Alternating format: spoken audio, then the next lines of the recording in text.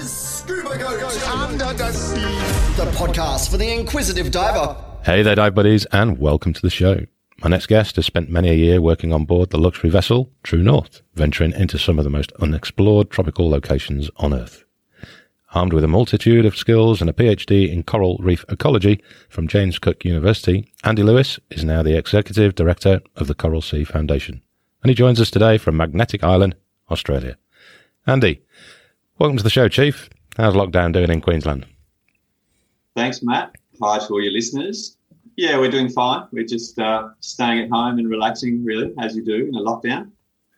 It can't be too bad a place to sit and relax on a nice little island. Yeah, the beach is down the end of the street and the jungle's at the other end, so we're living the tropical life. Happy days. Do you want to give us a bit of a background on where diving and where your watery world first began? Sure. I came up to North Queensland in 1987 as a fresh-faced 17-year-old to study marine biology at James Cook University. And, of course, the very first thing we did in the very first Easter holidays was to go diving, and we did our open water dive ticket out on the Great Barrier Reef in 1987. And that was myself and a group of guys that I was studying with at James Cook University. So I went through my undergraduate degree. I did a double major in marine biology and organic chemistry at James Cook University. Mm-hmm. I then worked in the chemistry laboratory for a year, analysing samples from coral reefs and testing them for potential pharmaceutical activity. So lots of soft corals and ascidians and sponges, which have a whole host of potential useful drugs in them.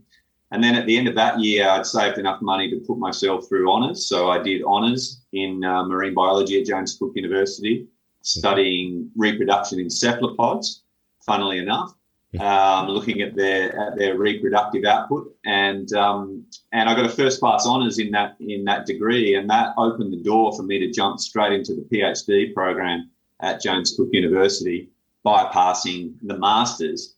So at that point, I was actually pretty ready to travel overseas and start doing some more diving in a whole lot of different places. But, of course, at the end of honours, you don't have any money.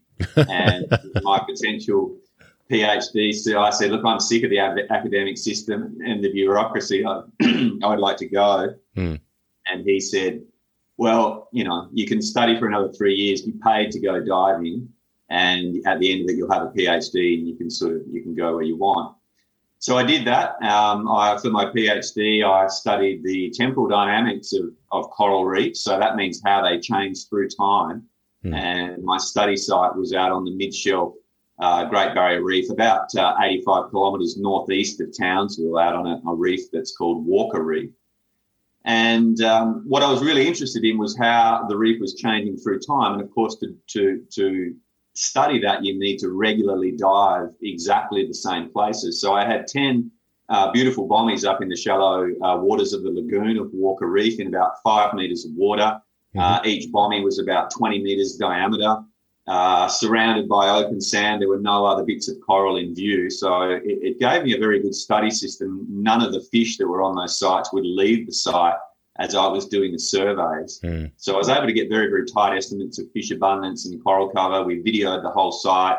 And, of course, I was out there virtually every month for 3.5 years. We did about 1,000 hours of diving in that project, and it was about 225 individual trips I had an 18-foot shark cap, and we used to go out from the Orpheus Island Research Station, dive on Walker Reef, and then come back in at the end of the day. So 225 trips, 1,000 hours of diving. And halfway through the study, we actually busted up the coral on half of the study sites, and we left the other half as controls, because what I was really interested in was how the reef recovers from disturbance, given that even then we knew that Crown of Thorns outbreaks were active. Cyclones had been damaging the Great Barrier Reef forever.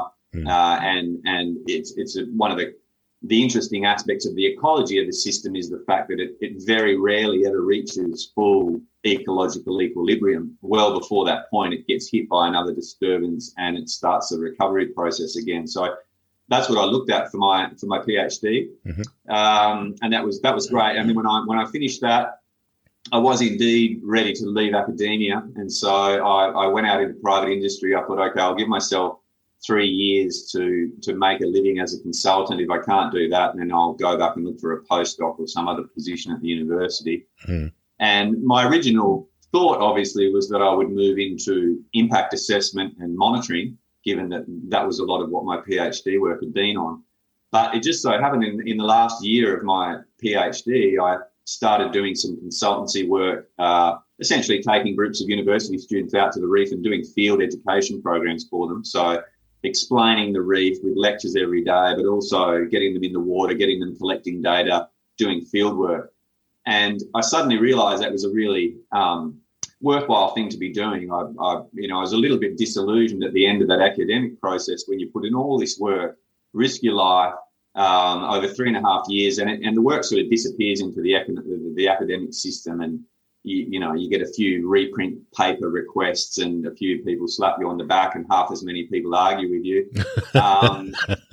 Whereas, suddenly I would take a group of 20 people to Lizard Island, and I think half of them would be in tears at the end of 10 days there, just saying, this has been an absolutely life-changing moment for me. I'm going to go away and study coral reefs. I'm passionate about the ocean now. You've changed my life.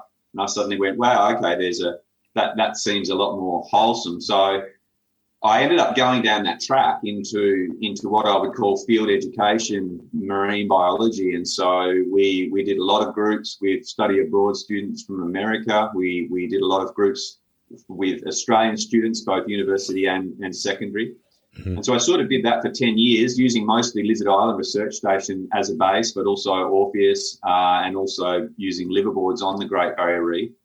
And after I'd done it for about 10 years, in 2005, my father, Bob Lewis, did a voyage on the True North along the Kimberley coast. And he had a fantastic time, but he came back to me and said, Andy, there's no marine biologist on the boat. And he said, you really should talk to the owner, Craig Howson, and offer your services. And, they're going to go to some amazing places. They're going to go to the Rolly Shoals and Papua New Guinea. So I did that. So in 2005, I met Craig Howson, and he said, yeah, come out to the Rolly Shoals next year. We'll give you a tryout. So in 2006, I went out to the Rollies and saw that for the first time out off Broome. And he enjoyed what I brought to their show, and I enjoyed working with them. And so he said, okay, come to Papua New Guinea later in the year. So 2006 in December, I went to PNG for the first time. And that was a start of an association that I've kept up every single year, other than last year during the lockdown, unfortunately. Yeah. And so eventually, after I spent 13 years with North Star Cruises, and eventually was managing most of their onboard marine science and sort of delivering the science aspect of their ecotourism program. So that gave me a fantastic overview, obviously, of the whole region up to our north, because the vessel would go up to Indonesia in October. We would do Komodo and Flores and Roti. We would do the Banda Sea. All these great iconic dive destinations like Takabonerate and Wakatobi and Raja Ampat, Misul, a lot of these places that some of your listeners either would know of or perhaps have been to themselves. Cendrawasih Bay, and then in early November we would take the vessel right across the top of New Guinea into the waters of Papua New Guinea. And so again, we did the whole of the Bismarck Sea. Pretty well anywhere it was possible to take that boat, we went, and because that was Craig Howson's vision to use it as a tool, not a jewel, to get out there and do some exploring. So by 2017, when I finished with those guys, or even before then, I realised a couple of things really jumped out at me about that area. Firstly, it still had some of the most incredible coral reefs in the world. The biodiversity was just absolutely off the chain. And yes, large parts of it had been overfished, especially up the Indonesian end, but a lot of the Papua New Guinea and Solomon Islands end, if you were away from where too many people were, there was still good numbers of big fish, of sharks, of marine animals.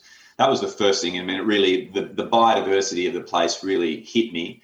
Secondly, I was all through that area during the big global bleaching event of 2015 and 2016, when reefs all around the world bleached. It was the big one on the Great Barrier Reef where we lost a huge amount of coral cover in the whole northern third. But those waters of Raja Ampat and of PNG and Solomons didn't really bleach. Why, we're not quite sure. The water was certainly hot up there as well. But the result was the relative value of those high biodiversity reefs just skyrocketed, given that a lot of places elsewhere really got hit hard. I mean, we lost a lot of the biodiversity of the Northern Great Barrier Reef. The Coral Sea got hit. Fiji got hit, you name it. Japan, the Indian Ocean got badly hit. So a lot of these iconic dive places got really hardly hit. So, and then the third thing that dawned on me, of course, going through that area is that no one was really operating up there. It was very remote. A lot of the charts weren't even accurate. And yet there were local people living all through this 2,000 kilometre long archipelago of islands. Their populations were still increasing rapidly. They were starting to see signs of overfishing on their reef. And there was just not really much happening out in the islands in terms of helping them with marine conservation, and even getting the message across to them that they would actually catch more fish out of their fisheries with about 30% of their reef in a protected area, which is what the science that members of our team have done on the Great Barrier Reef and showed really, really clearly. So at that point, I decided, look, I have a skill set now in terms of marine biology, in terms of knowledge of all these areas, in terms of connections with the local people. By that stage, I could speak both Bahasa Indonesia and PNG, talk Pidgin quite fluently. I was the guy that was being sent into the village to meet with the landowners and talk to them about vessel access, and I would always be talking to them about their reefs and so forth. And I just suddenly thought, wow, there's really a need for a conservation organisation that's strongly backed by science, and it's strongly backed by people with expedition capability and vessel navigation capability in these areas, because the two go absolutely hand in hand. You can't go out there and either do diving or do science if you can't get out there in a vessel. So you have to have a vessel, and you have to know how to operate it in these really remote parts of the world. And it's a totally different ballgame doing vessel operations up there as it is in a developed country. So I just thought, okay, there's a window there. If I don't do it, then who? And so in 2017, that was sort of the genesis of the idea of the Coral Sea Foundation. And we kicked it off. We kicked it off with about, donations of probably about $8,000, very, very shoestring budget. And, one of the first things we did was train some Indigenous women up in Papua New Guinea that were very, very keen on getting involved in diving and marine conservation. We'd actually come across a woman like that in 2012. She was from one of our partner villages, and she'd expressed a really strong interest in studying marine biology and trying to preserve her reefs. And I thought, wow, that's worth supporting. So in 2017 and 2016, she'd actually been down to Townsville to Magnetic Island. We'd put her through her dive master, and then we'd sent her back home. And in local language, she had spoken to the landowners in her area, which was at the end of Ferguson Island in the Milne Bay province. It had some of the best reef I'd seen anywhere in all those travels I'd done on True North. And it was a place we'd gone back to on True North every single year since I found it in 2006, because the reef was just so good. And so I sent her back there with this training. We by that stage, she was a dive master, and the local guys here, my mates at Pleasure Divers on Magnetic Island, trained her for free. Great. They really pitched in and helped. We got her to dive master. We sent her back.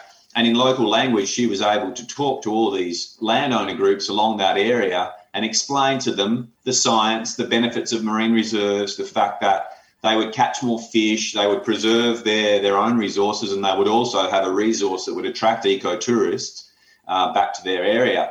And, they really listened to her. That's the big difference that you've got there. Sorry to interject, but I was doing similar stuff when I was based in Tufi in Papua New Guinea, and communicating in English has maybe a 20% hit rate. But as soon as you've got a guy there or a lady there that can speak Pidgin and do it fluently and speak with passion, you've got 100% attention from anybody that's in that vicinity. Absolutely, mate. I mean, there's right ways and wrong ways to try and go about engaging the local people in Melanesia and trying to help them manage their marine resources. And many people have just come in there blind, stumbled around, not had appreciation of the culture, the incredibly complex culture of PNG, not done their anthropology properly before they've come in and tried to do their conservation science. And, there's a long list of failed marine reserve projects in that part of the world for exactly those reasons. Yeah. So in any way, there'd been success with that first woman, Laurie, and so one of the first things I did when we had a little bit of money, when we had our first $8,000, is I sent another couple of women out to do their training in the Louisiades. And at that point, the local people from Laurie's area said to me, okay, we'd love to do this marine reserve thing, and we know Dr. Andy for having seen him come here on the True North, but we really want him to come back, as representing the Coral Sea Foundation and show that he's serious about helping us. So at that point, I was like, okay, wow, with $8,000 in the bank, how do you put an expedition together into the Milne Bay province of Papua New Guinea? I certainly wasn't going to be on a 50-meter expedition vessel with a helicopter on the back deck. Yeah. And so I just did it island style. I flew up to Moresby and then into Alotau. I had 2 Nelly bins full of gear. We chartered a 23-foot longboat with a 40-horsepower outboard out of Alotau. We'd done our fuel calculations and we estimated we're going to need 400 litres to do the whole job. So we had a drum and a whole lot of other containers on the boat. At the last minute, the Malaysian sea cucumber mafia came and almost, took the boat out from underneath me. So there was a few little tense moments there as I was putting the boat owner in contact with these guys that wanted to take it for the sea cucumber season. In the end, we got the go-ahead and we went out there 150 Ks in a longboat. It took us 5 hours to get out to Ferguson Island. But it was absolutely stunning, and it was amazing to see. It was a trip, obviously, that I'd done numerous times on True North, but we'd always done it in the dark, just running on the plotter and the radar. And it's an incredible coastline. And so I spent 10 days with the people out there, and they were, really happy that I'd come, and we had a really good chance to talk about it all. And out of that came the formation of the Nua Marine Reserve Network, which was a fantastic achievement by the local people. It's 7 different landowner groups along the Sanaroa Channel, all committed reef to this network. And Laurie and the team in the community have really been working super hard to manage it and spread the awareness and put up the signs showing where the reserve areas are. And, and we've been funding them and getting that medical aid and other things that they desperately need, water tanks, into those villages so that they actually see that there is some benefit from taking part in this process. Had they seen any kind of outside influences coming in from the commercial aspect? Like you mentioned the sea cucumbers, as the Western world approached that area yet? And the commercial fishing? Every now and then, yes, there would be some commercial boats in the distance, but to be honest, no, we didn't see many commercial boats through there. The sea cucumbers fishery is all basically the local people fishing them out of their dinghies. But of course, it's the Asian buyers that are buying both the sea cucumber, and of course, the flip side was they were buying shark fin illegally. Yeah. So the two were going hand in hand. I'm really interested to hear how the ladies that are doing this fabulous work are getting the message across to the local community about the importance of the sharks in the waters and trying to prevent that shark finning. Yeah, look, we don't really have to push the message too hard, Matt. This has been the interesting thing. I think people think that we have to go up there and try and sell this idea of marine conservation to these people. In actual fact, the opposite is the case. We've got far more communities out there now with their hands up for help with their marine conservation work than we can deal with, even with quite a big team of people in Alotau and Milne Bay now. They can all see that the fish stocks are going down. Sharks don't reproduce very quickly. It's hard to see sharks in Papua New Guinea now. Any of them that spend any time in the water can see that the shark population has really crashed up there. Yeah. That's easy to see. As has the population of giant clams. And if you're anywhere near a major village where there's people, then you don't really see many fish bigger than 30 centimetres on the reef. Yeah. So, they're in there every day. They can see that. They just don't quite know what to do about it. Yeah.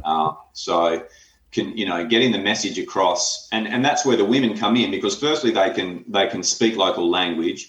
Secondly, all of the reefs up in Melanesia are owned by somebody.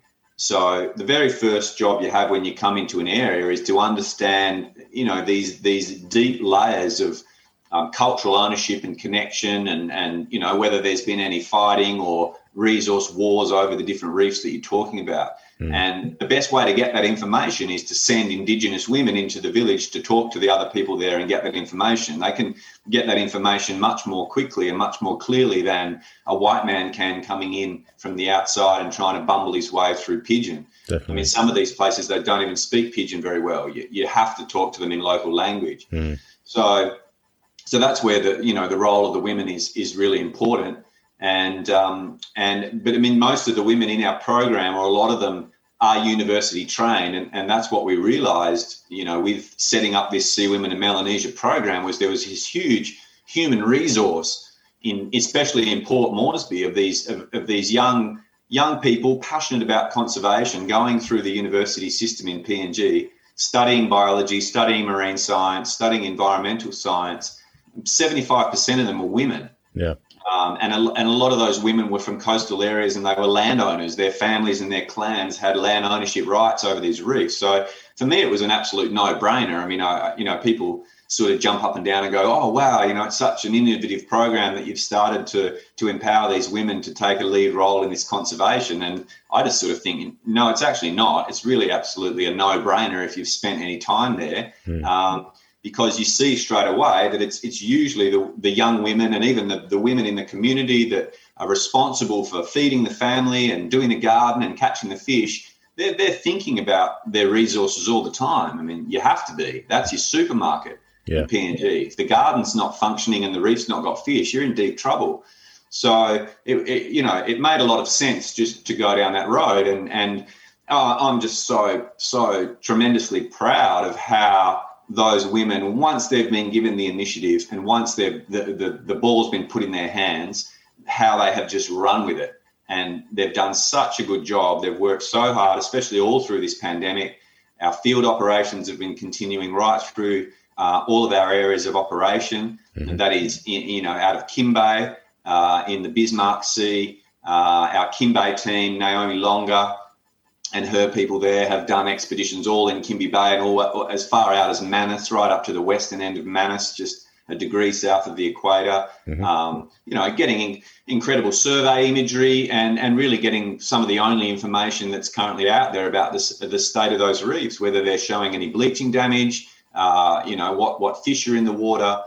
So, they've been doing a fantastic job, and that's, as we've grown the foundation, that's really been my major objective, is to make sure that our teams of people that are up there in Melanesia are properly resourced, that they have the dive gear that they need, they have the survey gear that they need, which the big one that we've realised now, if you put a high quality underwater digital camera that has GPS capability built into it, if you put that in the hands of an Indigenous person, a trained Indigenous woman, you show her how to use it, even remotely, just mentor them from here. Yeah. They can go out now and use that system, given the method that we've taught them, with a very light amount of training, to send back an incredible amount of very detailed information. I mean, you think of a high resolution photograph of the reef in front of a marine scientist, we can pull all sorts of information out of that one picture. Coral species, the growth forms, the heterogeneity of the reef surface, whether there's any damage of any sort, all of that can come out of one properly collected high-resolution image. And if it's got a GPS tag in it, then we know exactly where it's from, down to about 5 or 6 or 10 metres. And, that's a game changer, because in order to monitor coral reefs and how they're going, you have to regularly look at them through time. And if you don't look at the same place, you get a different answer. I mean, You've seen yourself, and any of your listeners that have dived a lot will know that one of the features of coral reefs is their extreme spatial variability.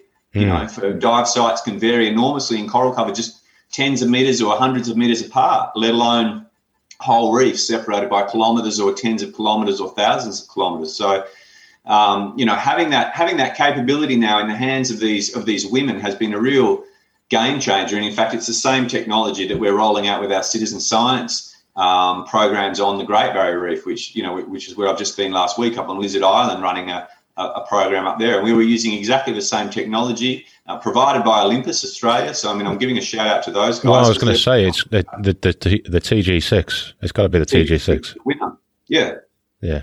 And most people probably aren't even using the GPS function on it because they're using it underwater. And, part of learning to use the system was learning how long you had to hold it in the air to get it fixed, and then how many seconds you've got underwater to shoot your imagery before the system goes, okay, I can't see the GPS anymore, and then it doesn't log the lat long in the image. Yeah. So, we worked out we've got about 8 seconds. So in that time we can take 2 photos and then we get it back up on our head, swim forward another 5 meters and repeat the process.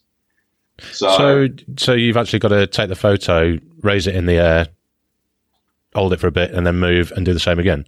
What we worked out was the easiest way to do it as we were swimming along was just put the thing on top of our head. Yeah. And you could look down and see where you were going.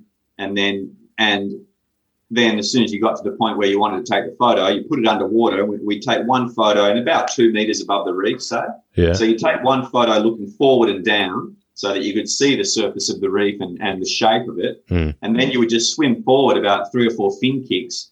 And then the next photo is the critical one because it has to point straight down, or it has to be perpendicular to the reef surface. Really, the game-changing technology that we've brought to bear in monitoring both in Melanesia and on the Great Barrier Reef is using these geotagging cameras. So, I mean, we've been very lucky that Olympus Australia has supported us with the supply of those systems, and that camera has a GPS built into it, which means that any image that it collects, whether it's up in Papua New Guinea in the hands of an Indigenous woman or it's here in Australia in the hands of a marine scientist, it means that image is geotagged, so we know exactly where and when it was taken, and it returns an incredible amount of information, a lot of detail of the surface of the coral reef. And so in front of a marine scientist with lots of experience, we can look at that and we can tell a whole lot about the types of corals that are in there, their growth form. We can look at whether they've been damaged or not.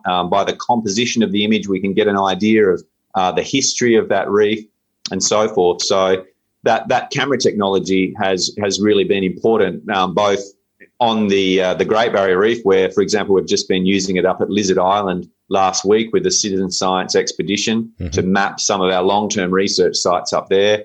And our team up in PNG has just come back into Alatau yesterday. They've been out in the engineering group of islands for 5 days, a team of 2 women, and they collected 600 geotagged images in 4 or 5 days of surveys on those reefs and got back to town, uploaded them to Google Drive. I've just pulled them down onto my machine and overlaid them on Google Earth, and I can see exactly where they went. Yeah. I can click on the icon on the Google Earth screen. It throws up the image of what the reef looked like right there. Fantastic. So I mean, that stuff's really game changing. Yeah. When did Coral Sea Foundation start? Pretty much at the 2017 was my last year on True North, and so 2018 I really devoted myself full time to setting it up and running it.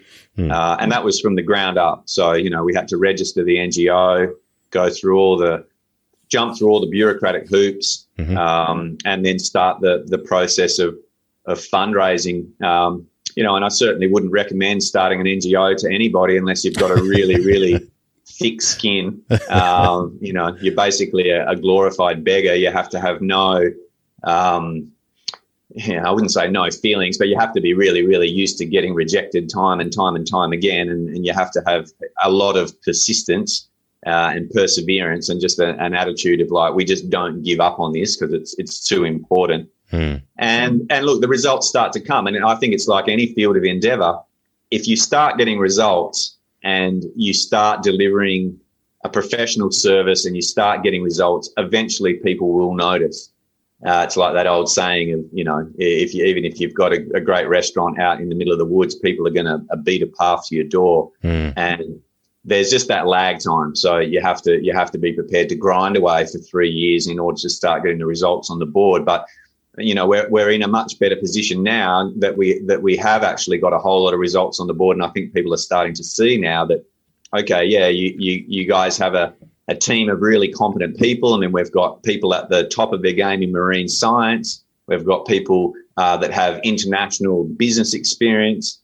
We've got former special forces operators. We've got multi-hull sailors. We've got, Master 4, Master 3 mariners, people with experience in humanitarian aid delivery in Africa and all across Melanesia. So, I mean, we've got a really great team of people. And, of course, when you bring all that human resource power to bear, you start getting really good results. So I'm sort of really happy with how it's going now. And I feel like we're, in a small way making a difference, but the organisation's growing strongly. It has never slowed down in its growth at any stage since I started it. We're very lucky to have some very good partners, some very consistent partners that have supported us through that journey, that understand the vision and what we're trying to do.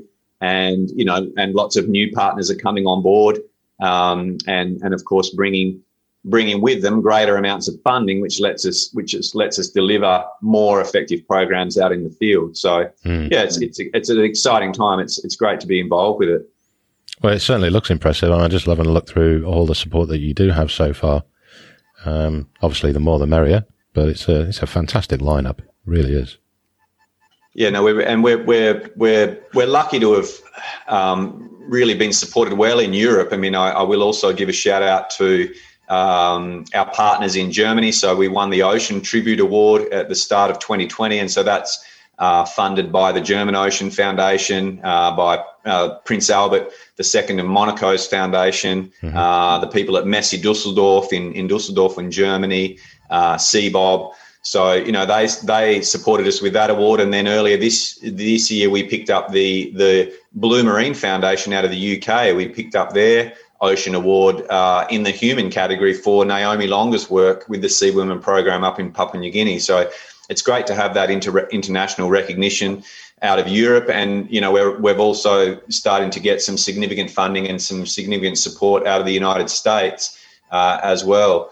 So it's great. It's great to build these international networks of people and organisations that share the vision and share, I guess, a passion for coming up with new and innovative ways of doing this marine conservation work, because we have to be moving that fast now. We're really quickly running out of time on this stuff. We don't have time for a go slow approach. We need to be thinking outside the box, coming up with innovative stuff and working quickly, because we're pressed for time on the climate stuff now. We're pressed for time on the overfishing side of things, plastic pollution, you name it. I'm sure all your listeners are aware that the ocean is facing increasing and multiple threats on multiple fronts. And it's in our power to do something about that, but it's not going to happen if we all sit on our bums and do nothing. And it's not going to happen even if we do get engaged and we try and do it the same old way as we've tried before. So where's it all leaded to then, Andy? Have you got a long game, or are you just all in on everything for as long as you can? No, mate, absolutely. We've got a long game. I mean, my ultimate vision, given the importance of the Great Barrier Reef, the Coral Sea, and this eastern arc of the Coral Triangle up to our north, my long-term vision, my long-term goal is to see that area properly represented with 30% of it or more in functioning marine reserves. I want to make it really clear to everyone listening, there's only two things that are going to save our coral reefs. And you hear people talking about, let's save the reefs, coming up with all these wacky ideas to save the reef. There's only two things that are going to save it. One is we have to get our carbon emissions down. The ecosystem itself is sensitive to temperature, and we're ramping up the temperature now faster than has probably ever happened before in the geological record. If we get to 4 degrees of global warming, the reefs are toast. I mean, I can guarantee you that. And a world without coral reefs is also a world without other calcareous animals. It's a world without crustaceans, with prawns, with oysters. At that point, we have an ocean full of jellyfish. And we aren't going to support a population of 9 billion humans on this planet with an open ocean full of jellyfish. So I'll leave it to your listeners to work out what the end result of that is going to be. So we cannot get to 4 degrees. So the first thing we need to do is we need this action on climate, and it has to happen hard and fast now. It should have happened in the 90s. The fossil fuel industry has slowed it down to the best of its ability for all that time. I mean, that's blatantly clear now. And we need to get those guys out of the way. We need to march forward with this push on renewables, which now makes economic sense. And we have to get that stuff happening quickly. The second thing is we know that protected areas work, and we have to get this goal of 30% of our oceans, 30% of our coral reefs at least in marine protected areas. Those two things are the only two things that are going to give it a future. If we do one without the other, it's not going to work. But if we can do both of them, the reefs are still going to suffer. I mean, we're on an upward trajectory now in temperature. There's no getting away from further temperature rise. The question is, how much is it going to be, and what element of coral reef ecosystems can we get through that peak, until we have another couple of centuries to get the whole climate system stable again. If we can keep the warming to 2 or 2.5 degrees, we've got a chance. If it gets to 4, we don't have much of a chance. So there's that urgency on both of those things. And that's to my mind, that's the two really big ones, the two really important ones. I think the plastic thing is a real distraction at the moment. Everyone's getting caught up on plastic. I mean, let's be clear, plastic is not going to raise the sea level by 10 metres. Plastic is not going to cook the world's coral reefs. Yes, it's a problem. Yes, it's breaking up into tiny particles and it's polluting a lot of places, but the stuff is inert. That's why it doesn't go anywhere in the environment. It's not nearly as bad as, for example, radiation, as for some of the heavy metals, and it's certainly not as bad as pumping a whole lot of CO2 and methane into the atmosphere. So, we need to stay focused, I think anyway, on those two big ticket items. And, I think, to probably be a bit controversial, I see some of the funding that's going into marine conservation stuff in Australia at the moment, which has come through the Great Barrier Reef Foundation, which itself was supported by the minerals industry heavily. Some of the money that's being spent at the moment on restoration technologies and super breeding of corals, and people talking about putting fans on the reef or shading the reef, or all this tech intervention. It's a sideshow. It's a sideshow to the big picture stuff, which is rapid and deep cuts to emissions and, more extensive rollout of marine protected areas and making sure that they're properly managed. I mean, those two are the big things. So I really want to stress that point to all of your listeners. That's what the science is telling us. Yeah. And the thing is, I mean, all the people that will be listening to this are the people that are pro-active. Let's make a change.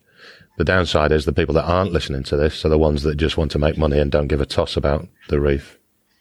Yeah, well, there's always going to be those people out there, but we just don't stop the fight. At the end of the day, those of us that care about the ocean and that care about the planet, we know that it's the whole ocean and the planet at stake. So we're not going to give up. I mean, that's the attitude that all the people that I work with have, and all the people that I connect with out of my surfing crew and my kite surfing crew and the diving crew, and they're all passionate, strong-willed people, and they're not giving up. I think the flip side, the other half, they're just like money.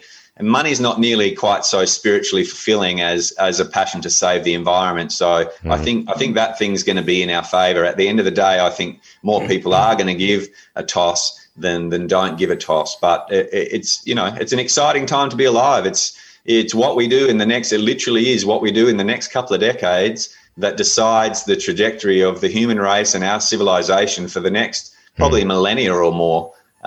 So there's a lot on the table, and we need to be going hard. I mean, that's the way I see it. I'm 52 now.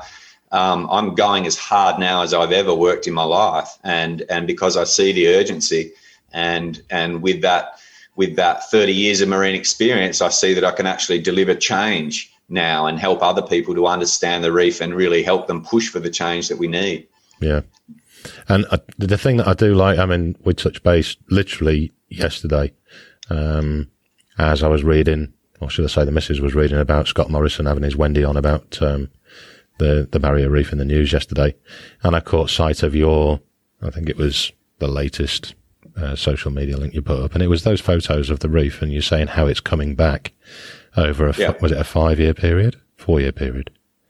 5-year period. Yeah, this is the reefs at Lizard Island. Yeah, that have been coming. I mean, Lizard Island is a fantastic natural laboratory because it's very well studied, and it got absolutely smashed 3 years in a row. It was a direct hit with a core of 2 Category 4 cyclones, and then it was at the very epicenter of the 2016 bleaching event.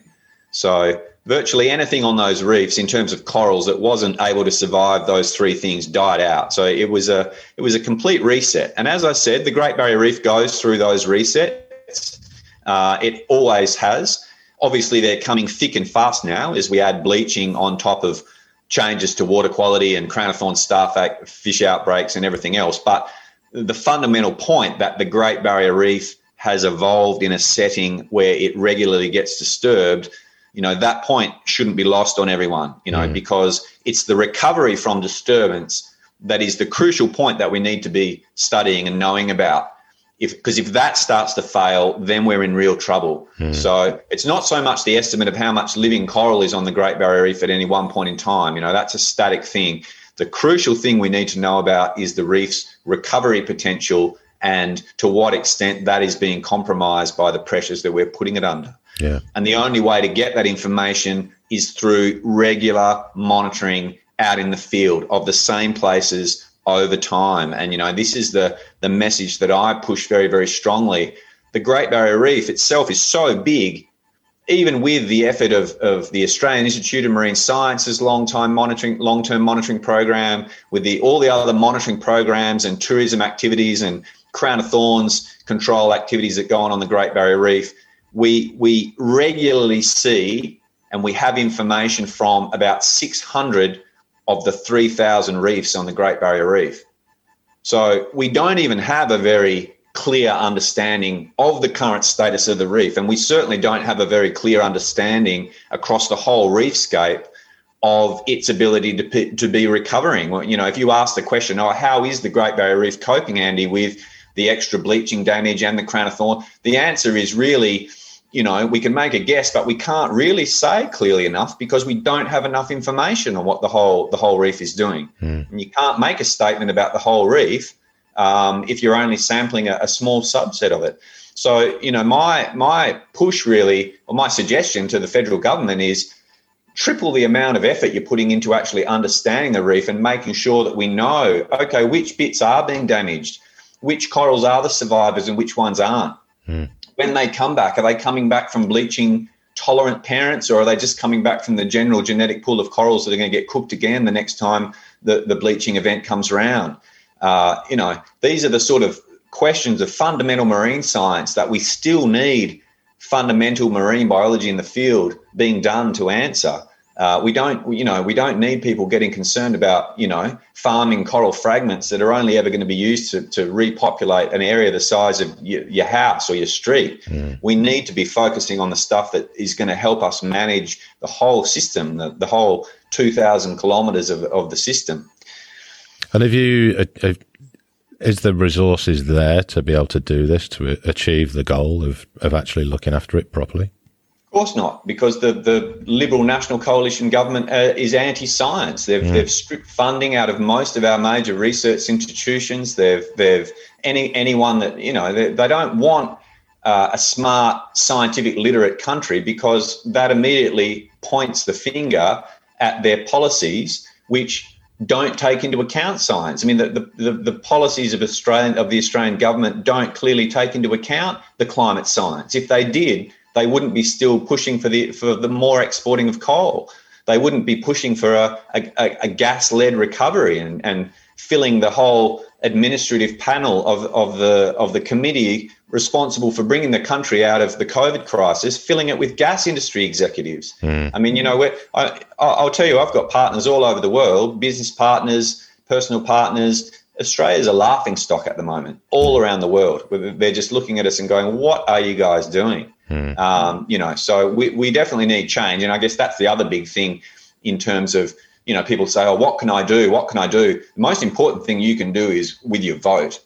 And it's really important now that we start to vote in progressive governments that can see the problem in front of us, and they know and take the action that we need to position Australia, for God's sake, as a leader in the renewable energy industry. I mean, we should be the tech hub of our region. We should be exporting hydrogen and electricity. We should be the Saudi Arabia of our region with respect to energy. And at the moment, we're Asia's quarry, with our head in the sand thinking, okay, we're still somehow going to run the country on exports of coal and natural gas. Mate, all our major trading partners are walking away from coal and gas as fast as they can.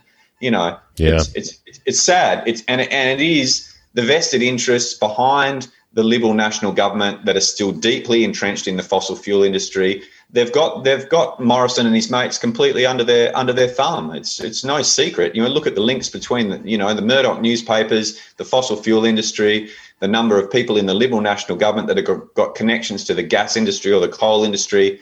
It's quite sickening, to be honest, from my point of view, as someone who's concerned about my kids' future and the future of the reef, to see, the people in charge of this country knowingly and willingly doing the very things that are going to keep destroying it. I mean, that makes me furious if I think about it for long enough. Well, seeing as I've got you on point, what's your reaction to Morrison's points of view on the Great Barrier Reef? Was it yesterday, day before? Oh, what he's being upset because the United Nations is going to or put it as a thing in danger. Yeah. Look, they've been saying that every year for the last 6 years. To claim that he's been blindsided by it is absolute rubbish. Look, I mean, anything these guys say about the Great Barrier Reef, I scarcely pay any attention to, because like I said, if they were serious, they wouldn't be opening the Adani coal mine. They wouldn't be having Barnaby Joyce stand up, the leader of the National Party, now saying, let's go flat out, more coal mines, more coal-fired power stations, Angus Taylor. It's the same. These guys, they're so deeply entrenched to the pockets of their fossil fuel mates. It's just despicable. Yeah. So, look, I mean, as to the question of whether the reef should be degraded, look, I don't know. I think it probably sends a pretty strong message that it's got its threats and it's in a bit of trouble. The point I make to everyone is right now there's still massive amounts of the Great Barrier Reef that are in good condition, and as far as I can see, the recovery capability of the reef, certainly in the places that I'm looking, is still there. Whether it's still coming back now as fast as it used to after damage, say, in the 80s or in the 1930s or in the 1700s, we can't really say because we don't have data back that far. But certainly what I've seen at somewhere like Lizard Island, and this is why I say Lizard Island is so important, because it's a well-studied reef. It got completely annihilated in terms of its coral cover. I mean, literally there was almost no adult branching corals within a 100-kilometre radius of Lizard Island. They all got bleached, all got smashed by the cyclone. So, I mean, there was people very high up in academia in Queensland saying that area of the reef is never going to be the same again. It's never going to recover. It's going to turn into an algal-dominated pavement. So what it gives us, though, is an incredible natural laboratory to follow the recovery process of the reef, because we know the whole of the island got smashed. It wasn't just one bit, a Crown of Thorns outbreak, there's always a few bits that get left, or a cyclone, there's always bits that were protected that got left. I mean, the whole of Lizard got annihilated. So what it gives us is a very, very good opportunity to study the recovery process. And it is complex. This is the point that I keep trying to make to people, this fundamental marine science of how these reefs recover from disturbance still needs to be done. We still don't fully understand the complexities of that process. I mean, just to give you an example, at Lizard Island, even in 2016, in June 2016, 3 months after the bleaching event, we were already seeing juvenile corals at a couple of sites in Watsons Bay on the leeward side of the island. I jumped in there, and of course I was devastated by what I saw. But as I was swimming around, I was like, oh, hang on, there's actually some baby branching corals already on the reef here. Mm-hmm. And they were in a couple of different size classes. So there was some the size of a 5-cent piece, which probably had come from the spawning in the November before. Yeah. There was some the size of an apple, which means they were a year older again. And there were a few that were the size of, say, a rock melon. which means they were from 2 years before. So even at that time, there were baby corals on that reef that had survived at least one cyclone and the major bleaching event. So, I mean, that to me was interesting. But I looked at other places around Lizard Island and there were none. So I was like, okay, wow, straight away there's an interesting pattern. Some have survived in some parts and others haven't survived in other places. Yep. And so then as we kept going back year and year and watching where the baby corals come back, it was very, very interesting patterns. I mean, they come back into very specific zones.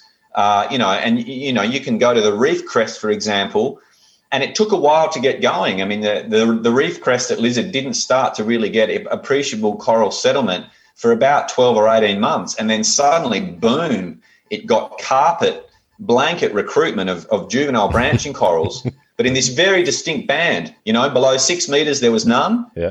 And as you went across the reef flat, 50 meters in from the reef crest, there was none. But in this band along the reef crest, we were getting 30 or 40 per square metre. And so that's what we're seeing now with, if people jump on our social media and have a look at some of the posts that came out of the last trip to Lizard Island, you'll see North Point, the very northernmost point of Lizard Island. And it's a place we've been monitoring since 2005. And we've seen it cycle from full coral cover down to probably only 10%, got smashed by the cranithorns in the 90s, came back again, and it was again back at a very high coral cover state before the first cyclone, got completely annihilated. I mean, we went there in 2016 and it was bare pavement. There was almost, you couldn't even find a living branching coral on there. You go back today, I mean, have a look at the photos, that blanket recruitment happened. Those corals have been growing at 7 or 8 centimetres a year. They're now actually bumping into one another, and there's places there on that reef that are back to nearly 100% coral cover. So yet it hasn't happened like that around the whole island. And so it's these subtleties that we try and convey to people and convey to the general public. And I think that's part of our role as an organisation. Given that we've got a background in ecotourism, given that we're media savvy and we're tech savvy, that we can bring all those things together and try and convey to people the subtleties and the complexities of this system that we're looking at, because it isn't one that suits being simplified. People talk about the reef as if it's like your grandmother or a dog. Like, what's the health of the reef? Is the reef dying? Is it dead? Is it okay? It's 3,000 reefs across 2,000 kilometres. It's a very complex system. It's the most complex ecosystem ever to evolve on the planet. Yeah. To assume that we know what it's doing, we fully understand it, is incredibly arrogant. I've got to chirp in and say about citizen science. That's got to be a great help to you, especially when you're looking at these kind of distances.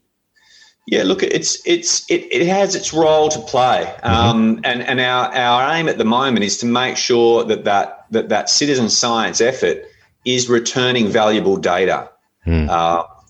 Just because you send someone out to the reef with a camera in their hand and say, okay, swim around for half an hour and take 100 pictures, it doesn't necessarily mean you're going to get high quality data back from that person, depending on where they point the camera, depending on whether they know how to use it, the angle of the pictures to the substratum, whether they've even got any idea where they were. If the camera's not geotagging, then, as we said before, I mean, the spatial variability is such that if they were 100 metres further to the left or right, they'd come back with a whole different set of information.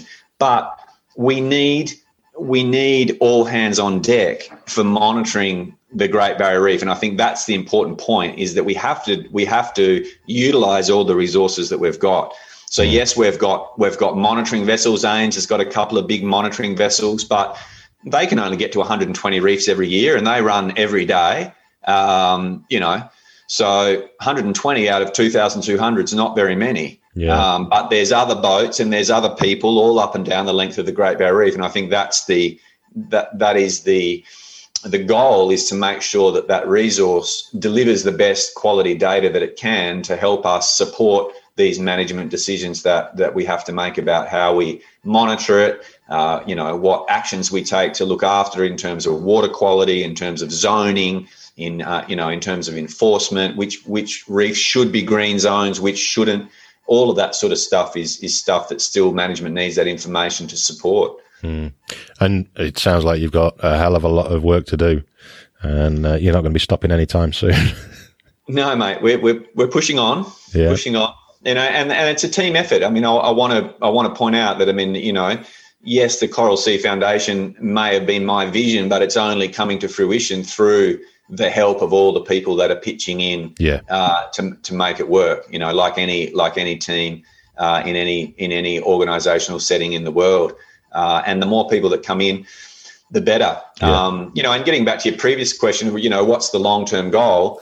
The long-term goal is a network of 30% of the reefs of this incredible area protected, and that means the whole Coral Sea arc, not just the Great Barrier Reef, but the Coral Sea, Papua New Guinea, Solomons, Vanuatu, and then, the other big, and to facilitate that, we need vessels that can move around that whole area. And our whole idea has been, from a maritime perspective, which, as I said before, is critical to being able to do the work out there. Mm-hmm. From a maritime perspective, it's incredibly hypocritical to be talking about climate action, to be talking about the need to save these reefs, and yet burning 300 or 400 litres of diesel an hour in a conventional powered vessel to go around and do the monitoring. Mm. So, I mean, that was, that's the other tangent that I guess people don't, I guess it's not on the front of everyone's radar when they look at the Coral Sea Foundation. But from my point of view, having a vessel that can deliver all our operations through that area and do it with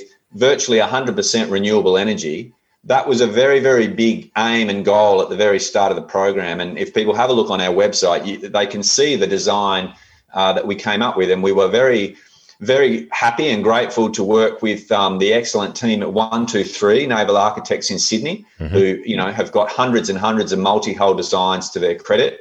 Mark Stothard at Echo Yachts in WA also supported that design process.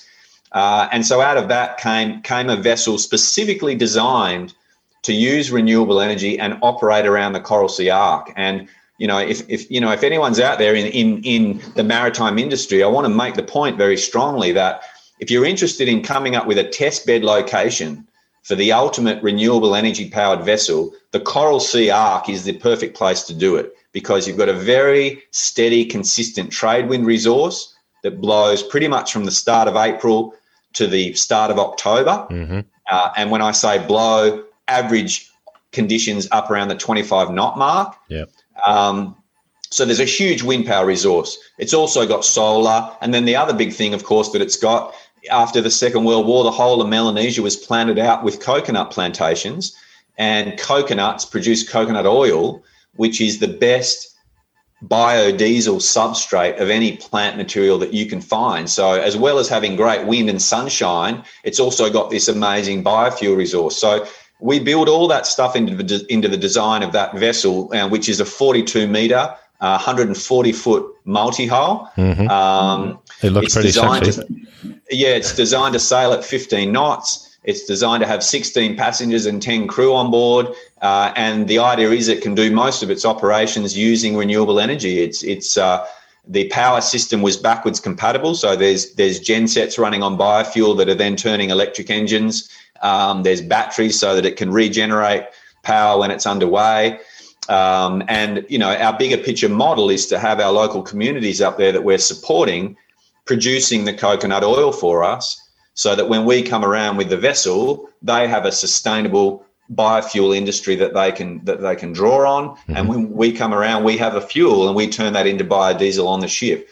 So, are you also going to have the capability for taking guests on board to, you can pull some money in from taking them on board and fund your journeys and your research? Absolutely, mate. I mean, that was part of the experience that we gained through working on True North is understanding what it takes to be comfortable out at sea doing marine operations. It doesn't matter whether you're doing luxury ecotourism or you're out there counting fish or you're delivering aid or whatever you're doing. There's a few crucial things that you need to have to be comfortable on a vessel out there, So the vessel has to have dedicated places for people to have their dive equipment. It has to have camera tables in every room. It's great to have en suites in every room. No one wants to be sharing the shower and the toilet with 10 other people. It's good to be able to have your own private space. So we built all of that into it. The vessel is designed with a full multifunctional capability. It can deliver high-level ecotourism if that's what it needs to do. It can deliver marine science, and it can also deliver humanitarian aid and help support these biofuel projects. So that's in our big picture vision. You know, that was a $35 million new build. So that's where we're working towards. I mean, that's what we hope there's people out there that see that vision and go, okay, yeah, this is something that will be worthwhile supporting these guys with and investing in, because it ticks a lot of boxes. It ticks a marine science box, it ticks a conservation box, and it allows partners to be at the cutting edge of renewable energy innovation and tech in commercially operating vessels, not just little boats flitting around the edges, but this is a serious vessel designed to sail fast over really rough water and do it comfortably. Yeah, we want this thing to go from Cairns to the Jomard Passage in 48 hours. That's the idea. Well, let me know when you're sailing. I'll sneak on board. We've had a few people say that. They'll say, I'll pay to come on board just to sail the damn thing from Australia to the Louisiades in 35 knots of wind. And I was like, mate, it's going to be fun. We're all sailors. I mean, most of us in the Coral Sea Foundation all come from a surfing or kite surfing and multi-hull sailing background. So, we're not, when we think about boats, we want them to look good. We want them to be sexy. We want them to go fast. And we want them to be fun to operate. That's important. That certainly looks like it's going to be a lot of fun. Andy, I think we're going to have to wrap it up. And I can only say thank you very much for coming on the show at such short notice. And the work you're doing and the work that the team are doing is just absolutely fantastic. So I would love you to come back on the show at a later date and just give us an update on what's happening within your environment. No problem, Matt. I mean, it's been great to have a chat. Thanks, everybody, for listening. Check us out, coralseafoundation.net. We're on Instagram, we're on Facebook, we're on LinkedIn, we're on Twitter. And, stay in touch. I mean, we make sure that content's coming out pretty regularly. We understand that having that mobile phone in everybody's hand that they're looking at a couple of hours a day is an incredible tool to raise awareness, which is one of the main things in our mission statement, is to getting across to people how important and how valuable these reef systems are. So keep track of what we're doing, and drop us a line if you'd like to be involved. Definitely. And we'll hook you up with the Scuba Goat network as well on the new website that's coming out, and within Facebook, all that kind of thing, and get a full-on loop going so people can get you in any which way possible. Sounds great. Thanks, Happy days. Andy, thanks again. Cheers. Bye, everybody. This is Scuba Goat Under the Sea, the podcast for the inquisitive diver.